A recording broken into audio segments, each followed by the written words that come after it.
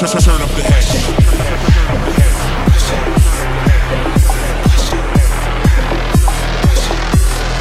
Yeah, I love it when I turn up the hash.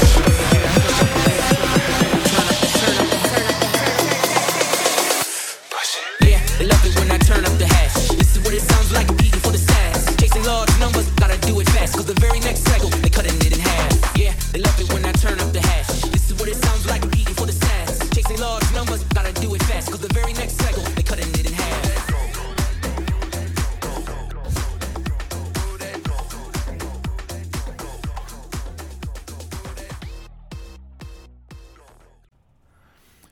Okay, so I'm here with Michael, who I met on Nostr. He's down at the Bitcoin conference in Miami now, and he's agreed to be interviewed to tell his story of who he is and how he found Bitcoin. Michael, welcome. Hey, thank you, Roger. Happy to be here. I'm Michael. For using our NIMs or whatever, you can kind of find me around the internet as on Nostr as Moon or Michael, right? So like Michael, YOUKNOW. And so that's kind of where I am. Some of my little aliases, if you want to look me up on some of the socials. Cool. And I guess in case it's interesting to anybody listening, Michael and I met through Nostr. He and I were both posting on some of the Nostr solutions that are popping up for blogging, on Habla, and just sort of connected over that and started talking. And then I was, conceptualizing doing this podcast, which we wanted to be more a focus on how people came into Bitcoin and then practical things that you don't get, instead of just another podcast that's going to interview the same people over and over and over. It's what are ordinary or maybe lesser known people in Bitcoin doing, and practical things. Like I'm a miner, and there's never any practical help of how do you get a large energy site, things like that. But today we're just going to talk to you and talk about how you found Bitcoin and ended up where you are, and maybe some Nostr sprinkled in. We're definitely going to sprinkle in some Nostr stuff. I think we can lead with that a little bit because, as you mentioned, that's how we connected, and it's just been a really cool vibe. Habla.news is where we're both, posting kind of blog stuff and writing. I know there's a lot of writers in the Bitcoin space, or people who have come to the practice of writing through the lens of Bitcoin, or through people that they've met in the space, and just like their process into the space. Definitely, if you're not on Nostr, look it up, and then definitely check out Habla.news. You're going to see a lot of people posting interesting stuff, and I would just encourage anyone and everyone with the inclination to join the conversation. Yeah, absolutely. I would echo that. And I would also say, I guess it's worthwhile to mention, the way I'm approaching this podcast is I don't want to use any of the legacy podcast stuff. This is going to be all podcasting 2.0. I'm not going to encourage people to stream sats. If you like it, you could do a boostagram, you could boost the note. But the way I'm setting this up is, for this episode, others have provided the theme music, for the show. Others have provided the art. And we're talking to Michael today. So any sats that come in related to this episode are going to be split, between the guest and then the others who have helped, so a true value for value. I think this, personally, the sat streaming is pretty cool, but I think it requires a lot of actions from the user to set it up, and it's sort of almost painful in a way when I think it's a bit distracting sometimes when you're listening to something and how many sats are like flying out the door. So I don't want people to feel pressured to do that. I'm fortunate that I'm in a position where I don't necessarily need this to earn an income to continue it. It'd be great if it at least paid for the cost. But it's not necessary right now. It's more about just, putting something out into the community. So that's enough Did you about build a me, bill but I know you share my sentiments on that and the way something like this should be done and where this is going. So I thought that's a good. Yeah, I'm with it. All right, let's get into it. I don't know, I will say that this is my first podcast, so excuse any weird or strange things that I do. They're not like podcasting whatever, but we're all learning here. So hey, it's my first one too. Yeah, so let's dive into it. I'll let you, I don't know, open with something, and then I'll kind of take it from there. Okay. Yeah. So I've heard part of your story of how you found Bitcoin. Why don't you just kind of give people whatever version of that story you feel comfortable sharing in the time we have here? Yeah. So, the whole Bitcoin origin story is honestly one of the most interesting aspects of the Bitcoin community that I've found, and it's an aspect that I have kind of been compelled to start exploring myself. And so, you might have seen on Hobla some of the stuff I'm writing is getting into a little bit of that, over time as I'm able to publish stuff. But it's such a, before I even get into my story, like, I think that even where we are, where Bitcoin is, 14 or so years on, in order to be at a point where you really get it, like, or even halfway get it, I feel like you've had to go down such a bizarre funnel of like worldview and like avoiding all the mistakes, or like, touching the hot stove, getting burned, but then for whatever reason coming back, right? Like, there's a lot of that. We've all make mistakes, and it like deters us for a while, and then we come back. But like, what are, the question that fascinates me isn't so much like, why are we Bitcoiners, but like, why did we become Bitcoiners, when and how we did? What allowed us to see the things we see today? And then I think having that understanding helps us to better engage more critically with, are the things that we're seeing real, or right, or what of the things that we're seeing are real, and what of it is sometimes just like noise, either from a place of like euphoria, things that we would like to be true in the Bitcoin space that perhaps aren't, or a place of fear, things that like we, enemies and shadows that we see that may be there, maybe may not necessarily be there. We just kind of think they should be, and so I think the process of self-discovery is extremely important for all of us, because I think something truly singular is happening here. And, we talk about it in Bitcoin. It's this, we see a transition, like it's a transformational event, a once or twice in a civilization transition of a base layer money.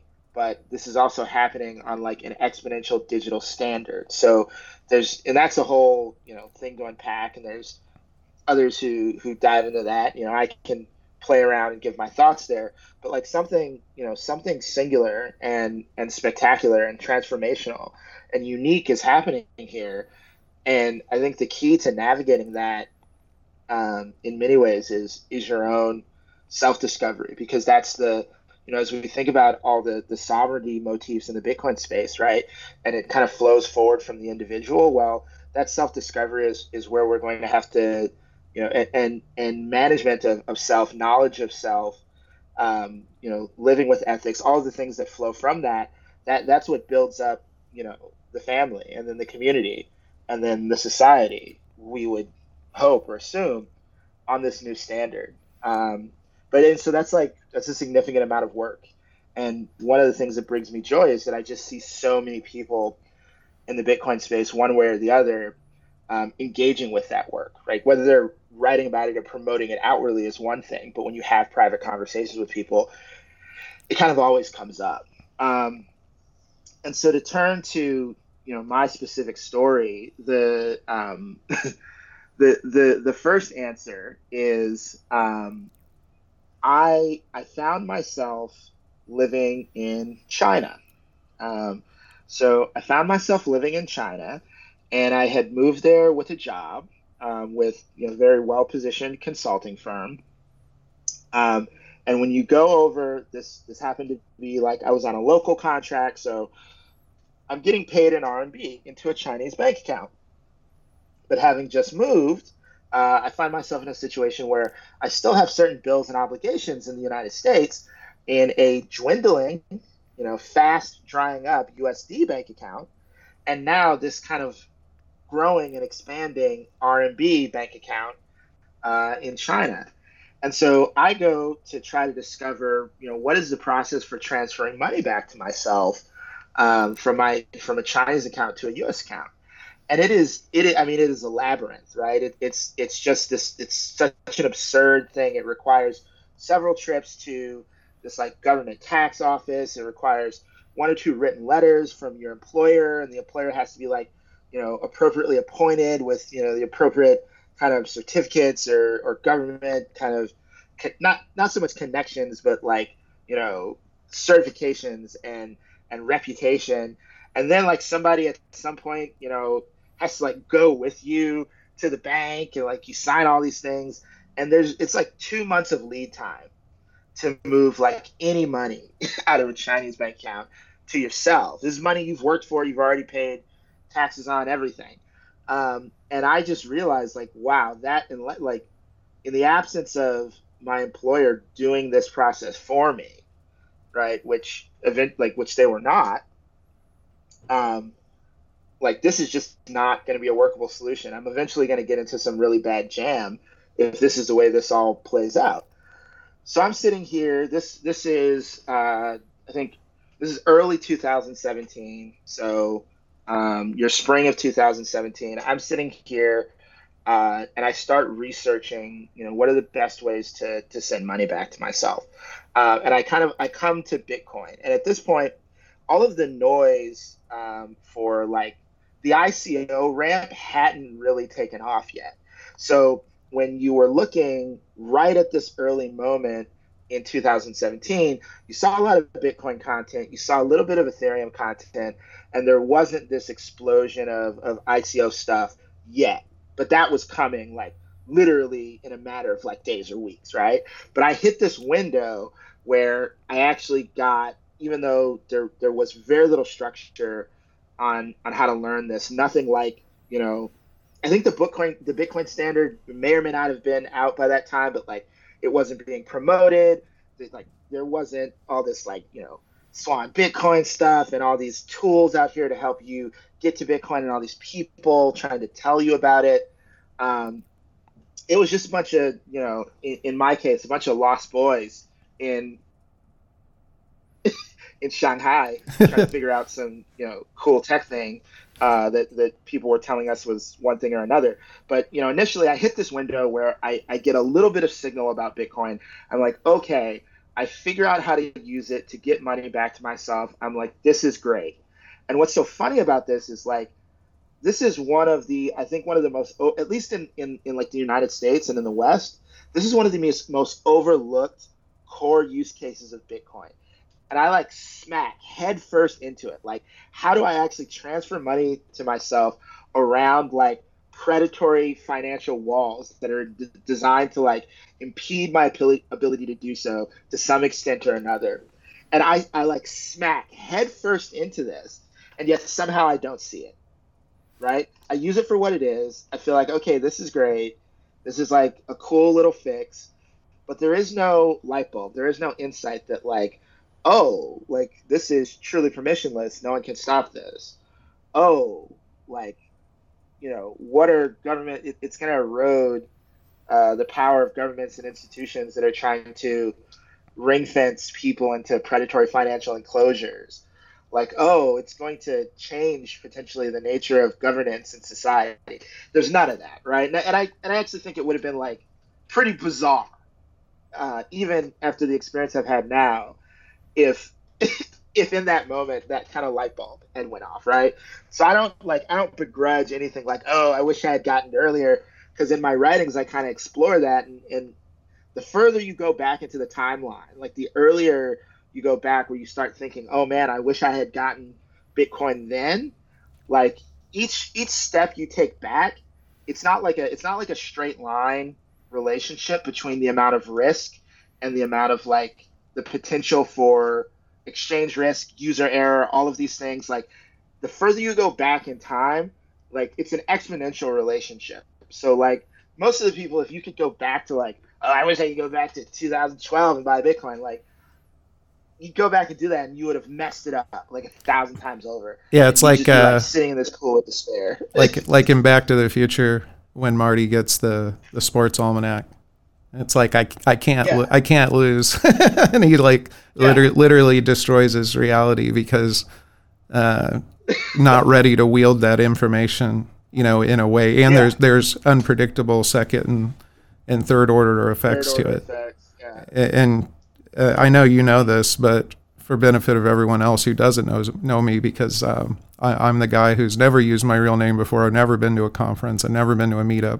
I've met a lot of Bitcoiners, but I've never been, to a Bitcoin meetup. I first found out about this in 2013. Actually researched mining, went pretty far down the hole, and concluded that it was too expensive and not worth it. Because I didn't realize what Bitcoin was. But looking back, I'm also grateful because I found it in a window as well where Ethereum wasn't really known yet. Like nobody was really talking about that. None of that was happening. And if I would have found out about Ethereum then, I probably would have looked and said, oh, this is cheaper to mine. This is the way to go. And then I would have lost a lot of time, messing with that. What is that expression? You first understand, or you get Bitcoin at the price that you deserve, and it sounds really cruel, but it's true, and people are always saying, gosh, I'm late, or I wish I would have found out about it, sooner, but like you weren't ready then, whenever you dismissed it, you weren't ready to see it. The analogy that I use kind of jokingly with myself and my friends is that Bitcoin passes you several times, perhaps, as an incredibly garish and annoying party boat, and then finally, Bitcoin passes you as a lifeboat, right? Oh, I like that. That's a good one. It's just like it circles you as like a booze cruise until you're just completely exhausted and give up, and then all of a sudden they're like, okay, here's like a life raft. We're sending out a boat to get you. But the whole time when you still got energy, everyone on the boats is like, hey, swim to the boat, climb up the ladder. Like, we got more space. You're just, treading water like, no, I don't want to. No. Like. So, all right. So I think, I guess something about your story,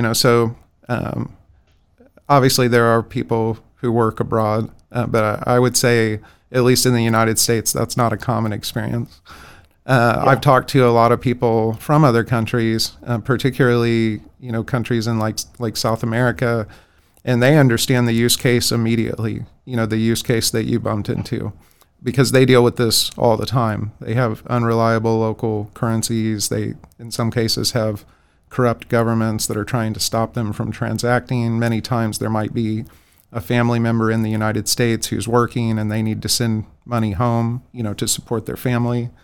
And then they're encountering that predatory pricing, from like the Western unions of the world and the MoneyGrams and things like that, and the ways that this has traditionally been done. But you, coming from that Western perspective, there you are in China, and it's frustrating to you, and you're identifying, I don't want to spend this extra money that I know is just a bunch of middlemen who are essentially stealing from me. And yet, if you hadn't figured that out, you would have been financially okay. And I can go back to the United States when this contract is done. Or if I don't like this, I can probably get out of it. You have that built-in comfort and safety net that I think those in the West, even if you're not well off in the West, you're still much better off than literally most of the planet, And it's interesting that you could come that close to it and use it for its utility, but then not really see it at that time. Well, so I think that's one of the keys, right? Like, because for people in the West, particularly people who are, relatively or quite frankly objectively well situated. This is a very hard thing to see, because you are, you know, um, right? And I'll just say it right off the bat, right? Like, I'm African American, so I come from an African American tradition where there's kind of like a cultural understanding of distrust of the government and large institutions, and like people saying they're coming to help you when they're not coming to help you. But then on the other hand, through the entire experience of my education and the successes that I was having in the corporate world, I had been conditioned into a counter worldview where these governments and all these institutions are fundamentally here to help you and to like wrap you in this bubble wrap to make the world more like efficient and comfortable for you. And it's not until, I run into the rough edges of these two systems, the American and the Chinese system, that I start to see the disconnect that, many people in the world live under every day. And it would take a, kind of calamitous, inconceivable global circumstances for me to really get it, right? Because what happened was I encountered this use case in early 2007, and then, sorry, 2017. And then, yes. that's like a mistake that I've made when I'm quoting years, and I'm like, oh my God, 2017. Well, every year you're in Bitcoin is like 10 years in the regular timeline. Like, right? I literally have more gray hair than when I started. It's ridiculous. Well, I think I've maybe been in the verse. I think I'm a reverse. I was shaving my head bald when I got into it, and I maybe have figured out how to like get a tiny bit of edge of more hair. But I think that's just maybe that's something I've made up in my mind, right? But Bitcoin fixes this. Yes. So like I hit this use case, but then literally, right, like a couple weeks later, all the ICO buzz starts up. And so I'm seeing all this froth, all this haze. Shanghai, I would say, was, if not the global epicenter of shitcoinery, it was a regional peak, right? This was like the heady days of shitcoin hysteria, mania.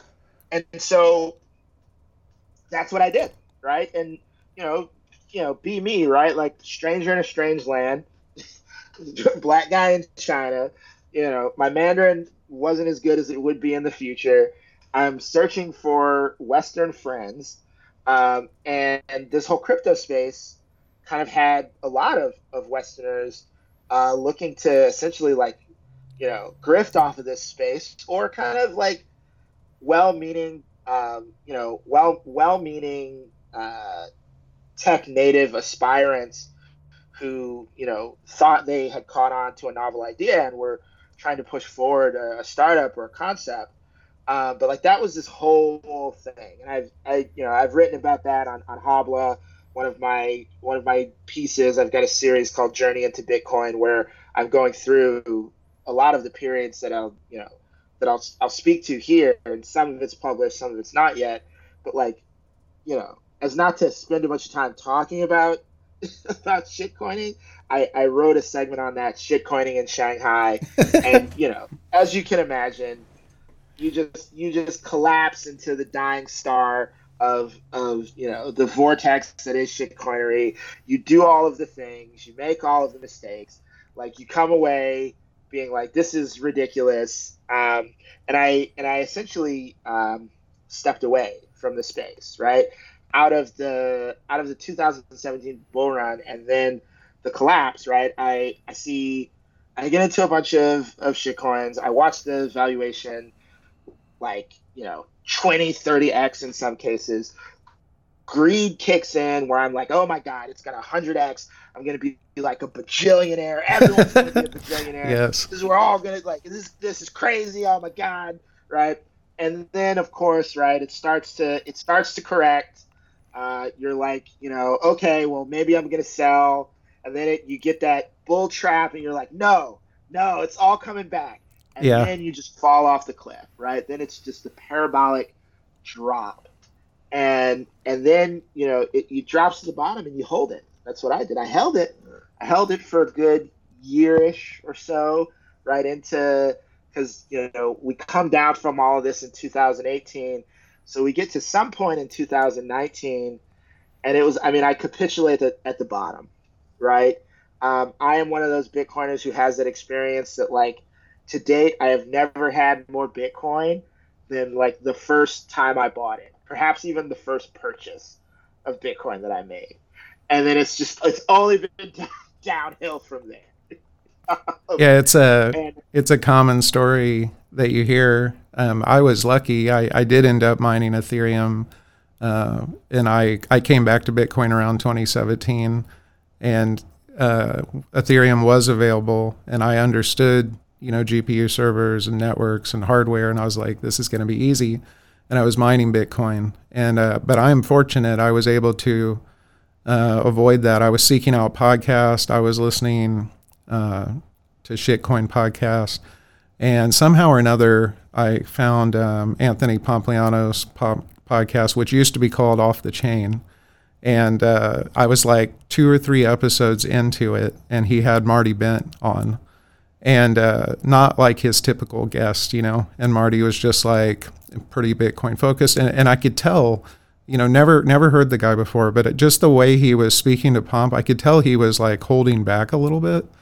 And then, of course, he talked about his podcast. I have Tales from the Crypt, and as soon as I listened to the first episode of that, and they're just basically like, it's Bitcoin only, everything else is shit. Like, stop doing it, And I'm like, okay, like I'm not heard this point of view, So I'll skip over the boring bits, but I was sitting on a lot of Ethereum, and because I found Marty Bent, I ended up converting all of that to Bitcoin and kind of becoming Bitcoin only and focused on Bitcoin mining, because that was my focus. I was trying to mine. So I was lucky. I really was luck. I'd like to say it was because I was smart, but it was total luck. It's all luck. All of this is luck. And anybody who says otherwise is lying. Like, and that's, well, it's luck, but it's also like something was happening in or around our lives to make us ready to accept this luck. Like, to get to the point where we were willing to get onto that party boat. Yeah. And that's what I'm really interested in exploring, right? Like, but yeah, like the reason that we connected is because, we're both kind of writing our stories, and I write to just as like a cathartic process myself, to just try to figure all this out. Because like I feel like no one really has the answers, but we get to a better understanding of at least the shape of the answers if we start adding all of our narratives around it, and we start learning from each other and kind of understanding each other, because we're all coming from like pretty radically different places. Yeah. When I talk about this with mining a lot, and if you're going to come at Bitcoin mining, you can come at it, from a technology perspective, which was how I found it. Okay, I know how to build computers, I know how to run servers, I know how to do networking. I can figure this out. It's just a server, right? And then you can come to it from like a financial kind of perspective, like, okay, so I want to acquire Bitcoin, I can buy it, or these machines can manufacture it. It looks like if you have the machine, you can get it cheaper if you can get access to capital and figure out how to do it. And if you don't know how to do that, you can find somebody who does and sort of hire them or bring them into your team. And then there's the energy perspective of, I have an energy source. I don't have a way to bring it to market. I can put these machines here and they can consume the energy and they can turn it into value. And having done this for a few years now, I think it's easiest to understand for the energy guy, particularly if the energy guy owns the stranded asset and they've been trying to sell it. Natural gas probably being the best example, which is how I ended up. I wrote about this, but doing a project at an oil well out in Wyoming, which was one of the coolest things I've ever done, and also a really humbling experience of how much you can not know about something and think you have it all figured out. But the prime example is that well. It was owned by a company from Texas, and they were the only Texas company in that area. All the Wyoming operators didn't like them. The closest gas pipeline to them was 3 miles away, and it was going to cost around $3 million to tap into that pipeline. And even if they wanted to spend that money, which really didn't make a lot of sense for them, the other landowners and the other operators made it impossible for them to connect to it. Then the state of Wyoming came and said, well, you're flaring too much gas and you have to reduce that, or you have to put it to a beneficial use, or you have to put it into a pipeline. So they came to look for Bitcoin miners not because they thought it was a great idea, but because it was a way to get rid of their gas, and they were almost giving it to us, because for them, the oil and the gas comes up together. They want the oil. The gas is a nuisance to them. Even if you can sell it, you don't make nearly as much money as you do, from the oil. Yeah, I mean, I think so when we talked about this previously, there was one other pillar, right? So like from your perspective, coming at it from the energy side, and like you seeing the energy guys who get this, I think in my experience, what I've seen seen people come in more from like the ideological or political door, and I mean that like across the spectrum, right? Because that's actually how I feel like I came into it, because as much as I experienced this, discrete use case in 2017, I do all of the shit coining. I've begun to think of Bitcoin and like really understanding Bitcoin as a bit like an actual like your 4-year degree, because a lot of people will say that they're like class of 2017, which is when they first, it got exposure to Bitcoin. Yes. But really, like that was your freshman year. Your class of 2021. And yeah. And that's like really, that's literally that's like when I think about my level of understanding and, trying to objectively assess like relative competence. I don't think I had anything to speak for until like 2021. And so, I got exposure to it in 2017, but I didn't really graduate. I didn't really get it until 2021. And what brought me to that was everything that happened around the pandemic. And so I was living in China when the pandemic started, and I think luckily for me, I had, I had been living most of my adult life with a practice of foresight. And I think that comes in large part from my upbringing. I'm a child of automotive operations managers, and there's a lot of international stuff that they were doing, and we had to, you go into certain places because there's a factory in, a certain country, a certain place. You have to be thinking ahead. You have to have security protocols. You have to, call each other at certain times and have standards for all these things. And so there was some weird, in my, when I talked to like how other people were brought up, there were some like weird frameworks and habits of mine that were impressed upon me fairly early, but I kind of, they just became like a second nature that I applied to my life. And so the whole time I lived in China, I saw it as a great opportunity to go there, but I always thought that there was recognizing the United States and China for what they are, and for, what history tells us about the potential nature of great power competition. I always had to at least be thinking about potential exits. And so one of my things was I always wanted to be kind of ready to leave the country on like 6 hours notice. If something like, if something that urgent actually compelled me to do so. But then in addition to that, I figured anything that would compel me or people like me to leave in such a hurry, whatever it is that's like disrupting China so much, it's going to disrupt the United States at least, if not, at least as much, if not potentially even more. And so from there, I took that and I said, where are places that you can sit that you're getting a mixture of good infrastructure, relatively stable economy and politics, fairly low cost of living, good commercial and agricultural supply, decent weather, I think is also a plus. And that's essentially your range of Southeast Asia. And so when the pandemic happened, and so I had always kind of thought through a lot of these things. I couldn't have thought through the pandemic as it happened necessarily, but I was able to think through, like, what if there was some sort of outbreak like SARS? What if U.S. and Chinese naval ships collide in the Strait of Taiwan? What if XYZ thing happens? You might want to clear out. So when they shut down Wuhan, and I saw that this was just going to cascade out from there, I was living in Shenzhen in southern China, and this was actually right at Chinese New Year. And so I left. I went to Thailand. And sidebar here, going back to the year 2020, and I think most people kind of miss this timeline.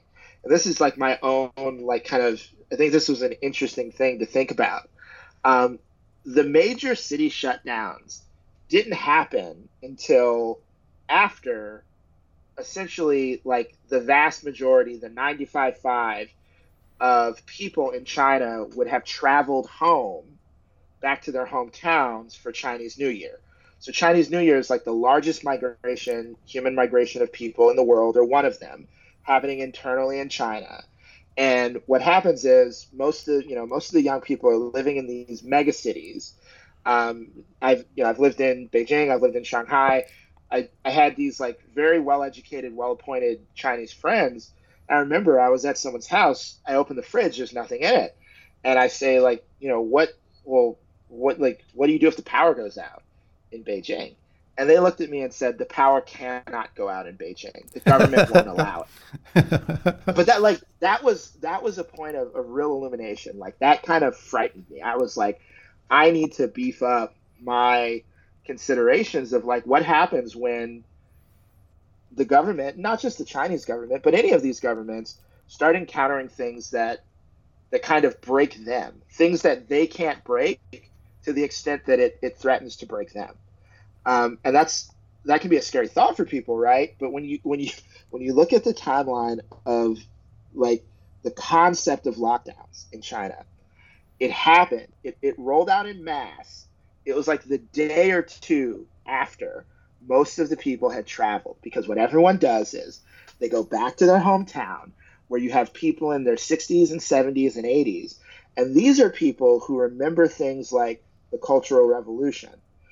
And they have seen such a scope of technological advancement, but they still have this deep-seated hungry memory, right? They remember what it was, where there was, like, true food and medicine and infrastructure scarcity and lawlessness and all of these things. So you go home and they've got your brand new top of the line, Japanese company refrigerator, the one with, like, all the crazy doors and stuff, and they've packed it with food.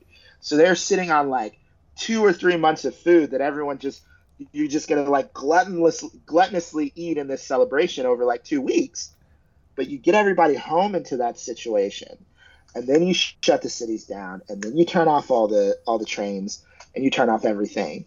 And that was the best situation I think they could have achieved, not for the world, but for them. Because if you had done all of that while, those millions and millions of people were sitting in all the megacities, the Shenzhen, Shanghai's, Beijing's of the world, if somebody said that those cities were just on a good day sitting on, 8 hours of supply, I'd believe it, right? Like, it would have been pandemonium. Yeah, and something you said there, talking about the older people that were home and what they had in their collective memory. Say that person is in their 80s or perhaps even their 90s. There's this idea or this theory, of the fourth turning, which I can't remember if we talked about this, but I never know if I say his name right. Brandon Keatum, who wrote Bitcoin is the Mycelium of Money. He also wrote Yeah. Bitcoin in the fourth turning, which was the first time I was introduced to the concept of the fourth turning. And then I went down the rabbit hole. I like read books and everything else. But the reason a turning or a season is another way to look at it. The reason the whole process is about 80 years is that is the average span of a long human lifetime. Not everyone lives that long, of course, but so like now there isn't anyone living on Earth or in America who was around when the Civil War was happening. So we have writings and we have history books and we have all these things, but you can't go and talk to somebody and have them tell you what it was like or what that experience was like. So we sort of forget. Even though we have written histories and we have all this technology, we have videos, but when you experience something and you have that emotional connection to whatever that event was, it drives it home. And, my parents were a little older when they had me, and they were children during the Great Depression, and their parents suffered immensely, and they didn't throw anything away. Like waste was just not something that you did, and they were brought up that way. And at me as a kid living in the 80s and 90s, I'm in my 40s now, I just thought it was so ridiculous because the disposable society had already taken root. But I always remembered that, and as I got older I realized kind of like you did, that you needed an escape hatch. It's like, this is actually a good way to be. Attribute of wealth and success used to be thrift. Like I'm not wasting money, therefore I have more wealth. I have more accumulated wealth and purchasing power because I'm not buying things that I don't really need or I'm not going to use, and I'm not wasting money on something that's maybe a good brand, but it doesn't have any, utility. I'm not just buying status symbols, because I can. But that turning concept, particularly during the pandemic and your particular set of circumstances in China, I think is really interesting. I think those older people, looking at what has happened before and then looking at the actions of the government, that 80 or 90-year-old person is going to view that a lot differently, than a 20-year-old person who's never known anything but more restriction. And even in America, like, people were telling me, well, they can't actually, lock us down, and I was living in the Midwest. I was in Indiana at the time, and not a lot happened, but Missouri, where I am now, for example, by comparison, Missouri essentially did nothing, and Indiana did what I would classify as a soft lockdown, but it was a lockdown, and certain states didn't do anything at all, here in the U.S. So I think that perspective of how old you are, or if you were influenced by somebody who is older, and then that transfers onto you a little bit, for that fourth turning theory is pretty interesting. Well, so what, and so that, yeah. And so stepping away from the sidebar, and the reason I tell that story is because it's kind of like, I feel an insight that it's kind of overlooked, that it's like, I think we've all kind of established that like COVID was probably out there well before it really was like promoted that it was out there in the world. Sure. But I think the timeline in China is very interesting because it's like, had the shutdown and all of these things happened any earlier, I actually think it would have been like a legitimate systematic risk over there. And so like, but stepping away from that sidebar, I see this stuff rolling down the hill, and I'm like, this is coming for all of us if we stay in China. So I'm going to take a step out. So I go to Southeast Asia, have a phenomenal time there, meet my wife, like all these wonderful things. Never really experienced lockdown. That's a whole other story. Like there were kind of lockdowns, but we were just always a couple days ahead of them because someone would give us a call and tell us something about the province that we were in or the island that we were on, and we just kind of like navigated around it. I've got all these pictures and stuff that like I was never really able to post because it would just been like, it would have been offensive and obscene to anyone and everyone that I knew in both China or the United States. I mean, it was like, but I in many ways felt like this was a choice. Like a lot of the people that I knew like Americans at least like living in China, they could have done the same thing. And there was there was two guys that I convinced to come along with me over, after I had been out there for a couple weeks, and they had the same, amazing experience. They're still out there. They never really went back to China, and but there was a lot of resistance to that at first. It's like, again, we bump up against these singular experiences, and everyone wants to say like, no, we're not living through something singular. And when the pandemic was happening, that was this whole narrative, like all of the HR people at the company in February of 2020 saying, oh, we're all going to be back in the office in March or April. And I'm telling them, no, this is a 3 to 5 year global travel disruption. And they're, everyone that I said that to looked at me like I was an absolute crazy person.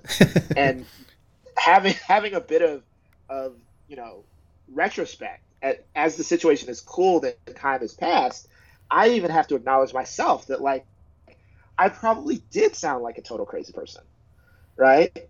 But I was right, and it wasn't just like right out of guesswork. It was right out of, again, what I call foresight, which involves a lot of observation, a lot of logic, even empathy when you're thinking about what are governments and people going to do, even if the decision that they make is the wrong one, it's going to seem like the most logical one for them. But if you can recognize that it's not really a good decision, well, then you start taking actions to position yourself around it, even if you can't change what people are going to do or the decisions that governments and institutions are going to feel like they're locked into.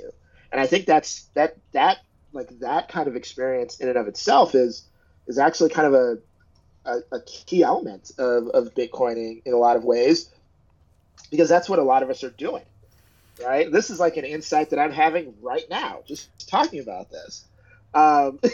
Yeah. But I'm out in Southeast Asia for a while. Then the company I'm with is like, you got to go back to China, or go back to the United States, blah blah blah, visa stuff, taxes, all this. And so I opt to go to the U.S. because I just wasn't going back to China. But I get to the U.S. It's late 2020. I'm looking at the news. I'm seeing all the crazy stuff we're doing in various places. I'm seeing all this like absurd conflict between people that was like universally stupid on all sides like of this, like just the whole thing. And then I'm seeing things like, there were things that people really needed when you see the solution as the only solution that the government can provide, which is printing more money.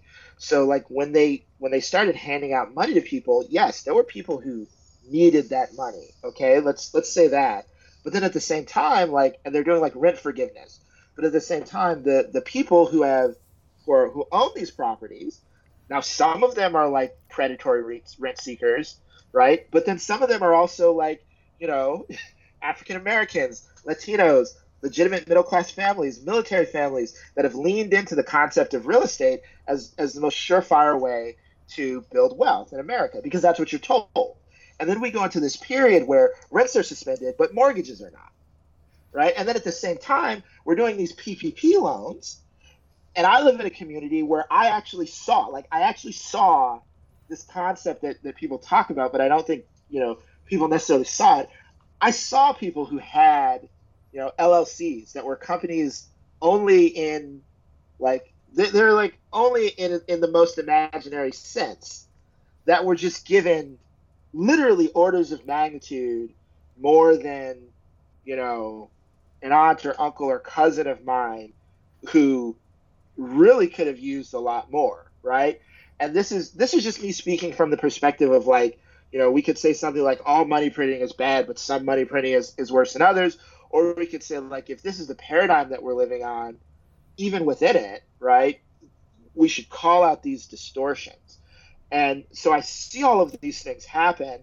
And then thirdly, in parallel to this, I'm in the reverse situation of that I was when I moved to China. So now I'm back in the United States, and I'm picking up these new bills in the U.S., but most of my money is denominated in RMB. And so now I come back to Bitcoin because I'm doing the reverse transfer, right? And at that period, it was really interesting because I leveraged Bitcoin to get my money back into USD, and then I went straight to the stock market. Okay, I didn't like hold it in Bitcoin.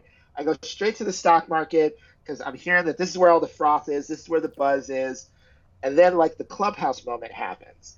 I get on Clubhouse and I start out with the stock market rooms, and I'm building this stock portfolio. I've now got a flow of US dollars. Everything's kind of stabilized.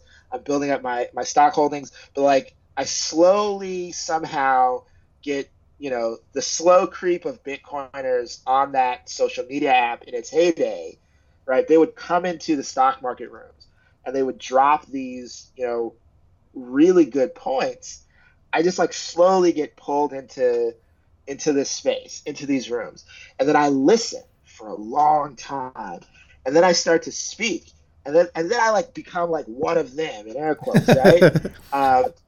And that's ultimately what led me to this moment in like the spring of 2021, where I like whatever shit coins I had still like accumulated from the past. And actually, when I got my money, when I got my money out from China, even in 2020, along with the stock market, I also started shitcoining again. I just didn't get it, right? And so it wasn't until I kind of fall into this funnel where I could compare what are we talking about in these stock market rooms or in these real estate rooms, and then what are we talking about in the Bitcoiner rooms? And in the Bitcoiner rooms, people are making the points that I've had, but perhaps maybe not articulated, or that I've had, but I've had no one to talk to. Like I've had no one to talk with about, right? Like, we're suspending rents, but not mortgages. We're printing all this money. We're just like moving deck chairs around, right? We're giving people money who don't need it. Like, why are we able to even do any of these things? And, coming from a background of like progressive politics, I remember always thinking like there's this motif on the left that like in order to solve a lot of these social problems, you have to give people money. And I believed that for a long time. But what I think even many of today's liberals are saying, because I think this was what I was saying without realizing it, it's not so much that you have to give people money. You have to give people the ability to save and store value. Yeah, that's And key. it's like what's changed my thinking here is that I've taken a step back and said like, what happens to progressive values if you can no longer redistribute money? You can no longer steal through the process of redistribution. Whether you're calling it stealing or not, it's going to feel that way to many people in this society, and even many of the people you are proposing to help. So how do you achieve your objectives? And one of the best way to achieve your objectives is giving people the ability to store their value in a way that can't be grifted away from them by anyone. And like when I had that realization, like that resonated for me where I was politically at the time. That resonated for me as an African American. That resonated for me as a traveler who had been fortunate enough to see many parts of the world and to see, to at least get an inkling of some of the challenges that people in other places had faced. And it like, the stars just kind of all aligned there. And since then I've been locked in, and, I've been exploring this topic even deeper. So, looking at my education experience, professional experience, religious experiences, my childhood upbringing, the places I've traveled, the people I've met, the things I've done, and thinking about how many of those things prepared me to have this realization when I did, and then how many of those same functions have been transformed almost universally for the better now that I'm like kind of on the other side of this funnel of understanding. Yeah, it is incredible, and this is, if anyone listening, if you read Michael's writings. This is the tip of the iceberg, as far as his experience. But I think you're right. I think everyone has a different story of how they found Bitcoin and when they realized what it was and realized, they should only focus on that if they were, dealing with other things. But it all everyone you talk to, no matter what their story is, there's always these factors that go way into that person's past that enabled them to see it when the conditions were correct, And you talk to people who maybe just found out about it a year ago, or, you talk to people who found out about it, years ago and still don't get it. Like I won't name the person, but I have a close friend who in 2017, when I was getting really interested in this, I just ended up talking to him, and he bought, I can't remember how many, but he bought several Bitcoin and, held it for a long time. I hadn't talked to him, and he sold it during the last run up. I think he sold, almost perfectly sold the absolute top. And, he I think he paid a house off that he had, he bought a car and some other things. And he was really excited about it, and he called to thank me, for introducing him to it. And, of course, I was very disappointed and told him he should have held on to it. And he's like, oh, well, you can't possibly think it's going to go back up higher than that again. And I'm like, yeah, I think it will, actually. I think it's going to go way higher than that. And he's a smart guy. I'm not saying anything about him as a person, but he wasn't ready to see it. For whatever reason, even with somebody like me, if we'd been in more regular communication, maybe I could have changed his thinking on it. I don't know. But, you just don't get it until you get it. And you have to have whatever your particular set of circumstances is to really, truly have that aha moment. And even when I realized I should only, personally, when I should be paying attention to only Bitcoin, it still took a while. I like your analogy of you're not the class of 2017. You were a freshman in 2017. I like that. And you're right. Come 2021, that was really when I really started working in Bitcoin and really mining Bitcoin. And what I mean by that is I went through the shitcoin phase, and then I became a co-founder of a startup with some other guys who knew how to raise money. The reason I did that is I didn't know how to raise money, and I needed to raise capital if I wanted to mine at a larger scale. But their focus was to have an eventual exit from that company. So they were very much thinking in dollars. I didn't really think that was a problem at the beginning, because I was like, well, we'll get to mine Bitcoin and there'll be Bitcoin, and I'm going to have equity and I can take my equity payments in Bitcoin. So I achieved my goal, and it doesn't really matter. If we have an exit later and I get a lot of dollars, bonus, I'll buy some more Bitcoin. And that wasn't the way it really worked at all. I got a hard lesson on what happens when you get the wrong people on your cap table, and they were trying to steer us back to mining Ethereum, So I left them. And in 2021 is when I was doing the stuff in Wyoming, on the oil well. Now that was much smaller, but it was with, private investors, and it was Bitcoin only. And it was the first time really that I was only mining Bitcoin, and I could do it in any way that I thought was appropriate. I could mine to the pool that I want. I could, cover my energy cost in the way that I wanted, and all of that. So you're right. I think the sort of the high school or the college analogy is a good one. Even when you sort of figure it out, it takes a few years, for you to really come into it and understand what you're doing. And I still don't, to be clear, I don't know everything about this. I still feel like I don't understand it at all in many ways, but I know that I know enough to know that I should only be doing Bitcoin stuff. Hey, that's most of the battle right there, because I'm right there with you, right? And that's why I'm out here in Miami, right? Trying to learn, trying to fellowship with others in the space. And, if and when you ever do step out into the conference world, I very much look forward to connecting with you there, or just if it happens sometime organically before then, because this was really cool. And I'd love to come talk shop again. So let's figure it out. Yeah, no, absolutely. I'm not against conferences. I'm a Gen Xer. I'm not African American, but I can, to a certain, I'm sure, limited extent, understand your skeptical worldview. Gen Xers, in general, I think, sort of learned young that anything the government's saying they're doing to help you is probably not actually helping you. So I really connect with that part of your story. So it's just something I haven't done because I've always kind of been a NIM, and even mining. As a public owner of a company, that was trying to go public and doing those things, I even felt a bit uncomfortable with that process. And we weren't doing anything wrong. Like, we're reporting everything. We're totally compliant. It just felt like exposure. And that's something that I'm just personally dealing with. But I think I wasn't able to go to Miami, but I'm thinking I am going to make the pilgrimage down to BitBlock Boom.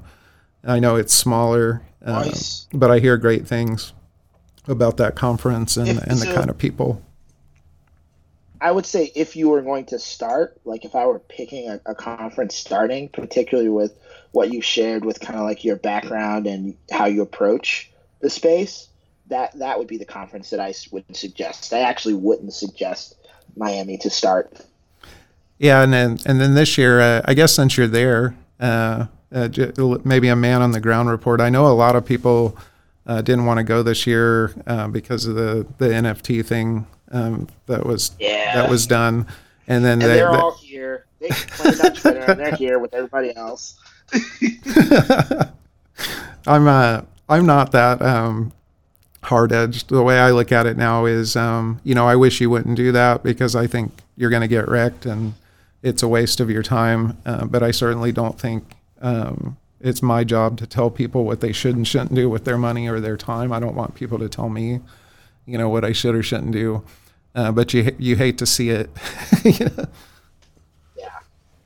Well, I definitely can already think of a couple guys and gals even that, if they're, I'll mention it to them, and if they're amenable, put you guys in touch. And I think they would also be really interesting people to hear their stories. Yeah, I think, the listeners will decide, people will either like this or they won't. If people like it, I'll keep doing it.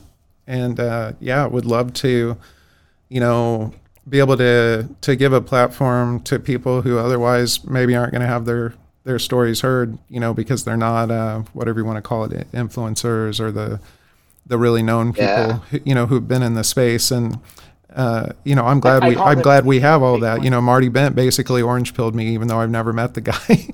I'm glad we have all of that. But I think hearing the stories of whatever word you want to put on it, ordinary people, I think that there are lessons there that are equally as important. I think that's one of the ways this hopefully starts to grow and scale, right? Like I don't know where this particular conversation goes, but I think as people hear, like, the benefit of sharing your story and participating in the conversation is that you never know who is going to hear something of themselves or of their own experiences or of their own challenges reflected in your story in a way that brings them closer to this topic.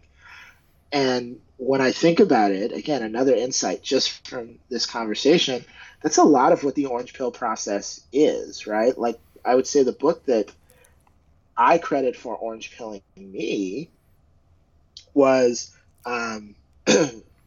Jason Williams, Bitcoin Hard Money You Can't Fuck With, because he approached it, in my opinion, from a very, very social and political case, but in layman's terms. And it was this weird instance where I felt like someone was speaking my language. And I could also glean like some insights from just the way he alluded to certain things that, like, some of the ways and places he might have traveled, or some of the ways or habits of mind that connected to things that I had seen or things that I experienced myself. And, from there, no one knows how deep the rabbit hole goes, right? Yeah, So, I think the reason I call this Bitcoin alchemy, and that's my domain that I'm using for my NIT5 on Nostr, and it's what I'm going to call the podcast. I yeah. initially chose that because just the idea, you're taking energy and you're turning it into Bitcoin. But then I was reading about alchemy and the alchemist, and sort of these early attempts at science, but there's like that sort of woo-woo supernatural component to it, which is just attractive to me personally, just kind of the way I'm wired and what I find interesting. But I've come to think of it as much more than that. Like, I was looking at this project where we're trying to use landfill waste methane. So same thing as an oil well. Just the methane's coming up out of the ground from the decomposing organic materials.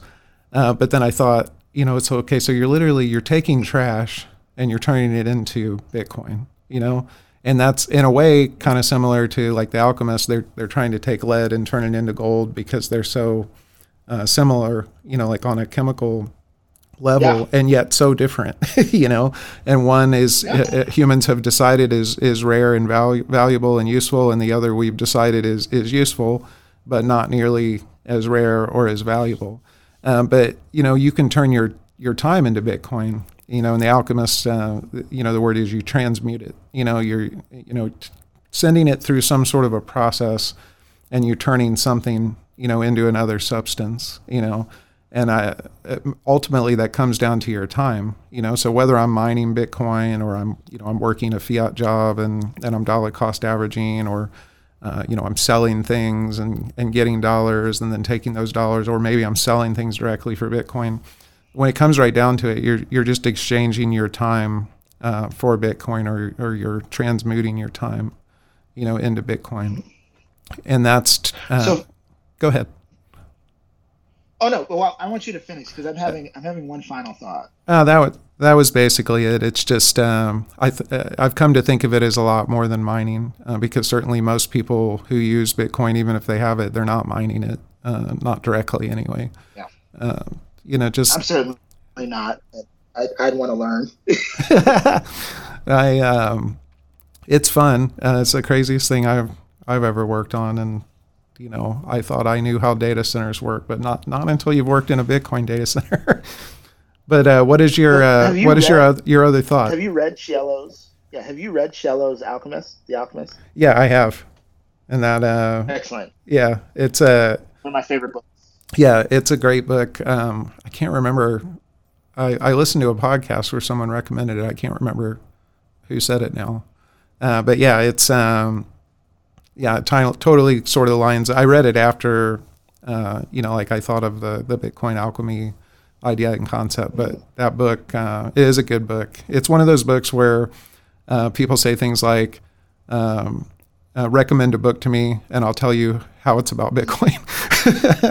And that book, it may not say the word Bitcoin, but it's definitely about Bitcoin. What I think is so interesting about the concept of alchemy, and I'm not sure if this is a concept that I'm having or that I read somewhere in the past days because I've been doing a lot of reading, but like the alchemy as the precursor to the hard sciences, particularly the science of chemistry and all of the discovery that has come out of that science, right?